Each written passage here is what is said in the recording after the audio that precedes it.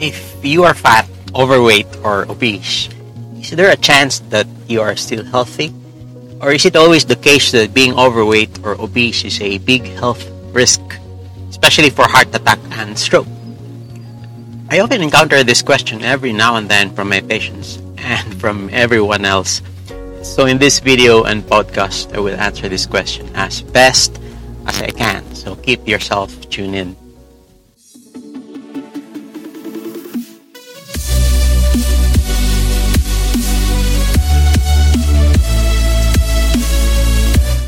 Have you heard of this term called MHO or Metabolically Healthy Obese? If you haven't now, you know.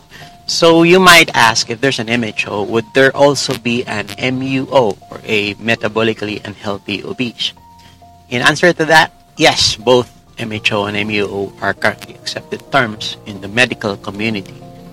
But I have to tell you this ahead. There are a whole lot more metabolically unhealthy overweight or obese individuals as compared to the metabolically healthy ones.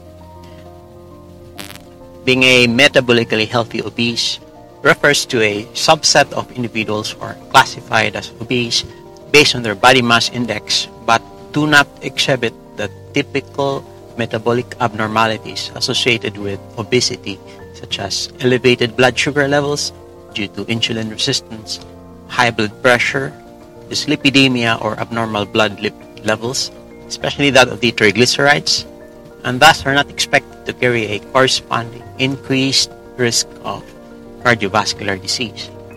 But first things first, let me explain to you a little bit about this thing called BMI. BMI stands for Body Mass Index.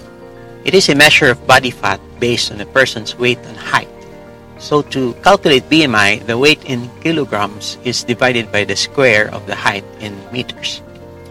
BMI is commonly used as a screening tool to assess whether an individual has a healthy body weight for their height.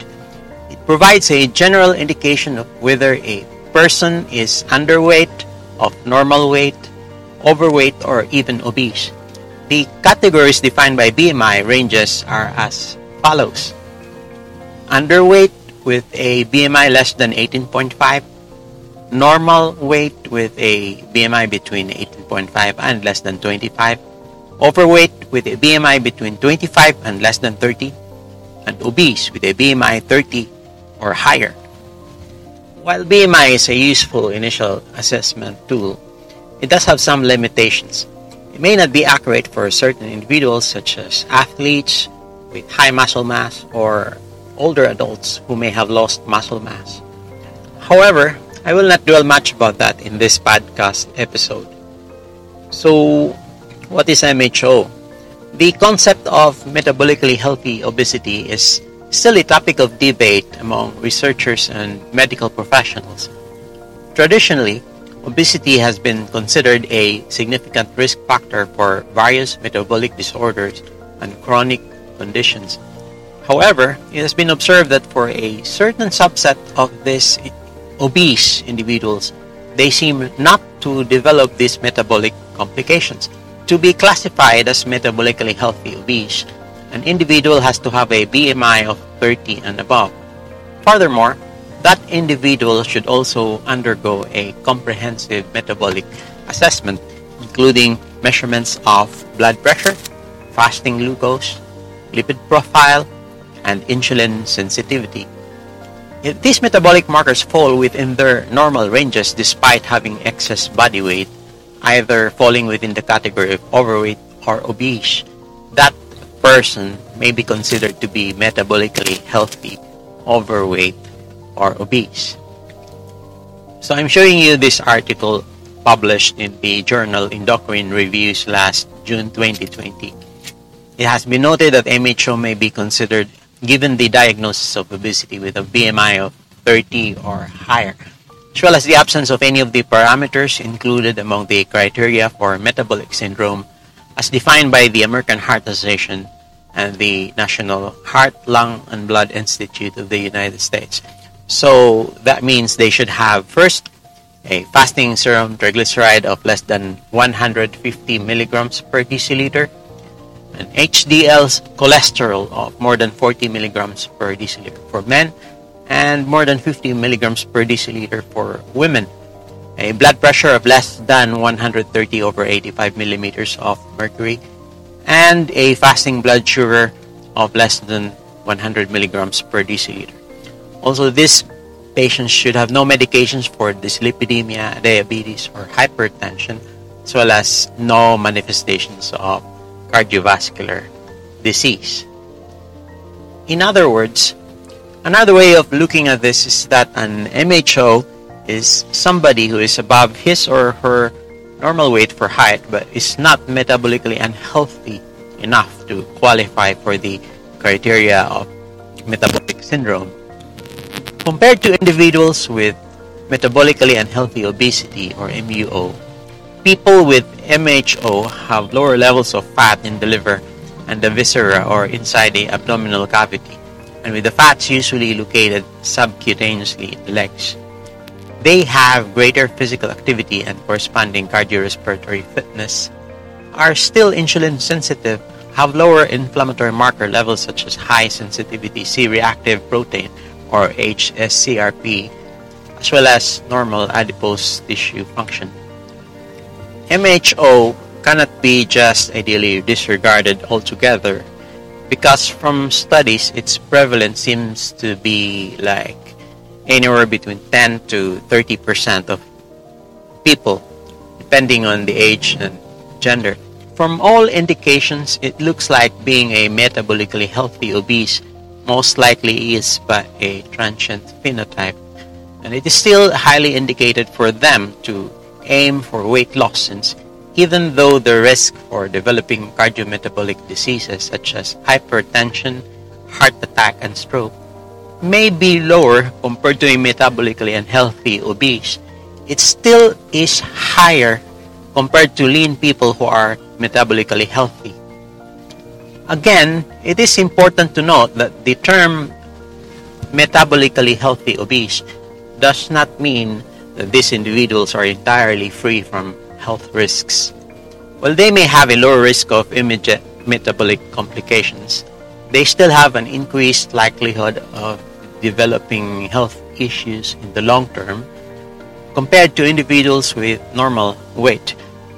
Furthermore, the criteria and definition of metabolically healthy obesity can vary among studies, and the concept remains an area of ongoing research. If you want to learn more about the metabolic syndrome and how the low carbohydrate diet can be an effective therapeutic intervention to help you address its reversal, I encourage you to visit my Low Carb Health Doctor website at www.lowcarbhealthmd.com. You can find many evidence-based resources there. You can do your own learning at your own pace by reading the articles and watching the videos that I have curated to make your journey back to metabolic health much easier. I have recently opened my metabolic telehealth consult and coaching platform, and to celebrate this milestone, I am offering a limited introductory 25% discount. You just have to type the promo code FIGHT Metabolic Syndrome upon checkout. Take note, the FIGHT Metabolic Syndrome promo code has no spaces between the three words. Since this will be a one-on-one session with me, there will be time constraints indeed and limitations of availability, and I only have limited amount of time to give for this. However, for those who may find it difficult to schedule for this telehealth medical coaching, for those who may not be approved, or for those who would prefer not to avail of this platform for whatever reason, I have good news for you. In my website, lowcarbhealthmd.com, I will soon be coming out with the Low Carb Health Doctor e-learn online learning platform, where you can avail of online mini courses to help learn your way back to your own metabolic health. Later on, you can also enroll in my Low Carb Health Doctor Metabolic Health Master Course, which is still currently under development as of the time I am recording this podcast.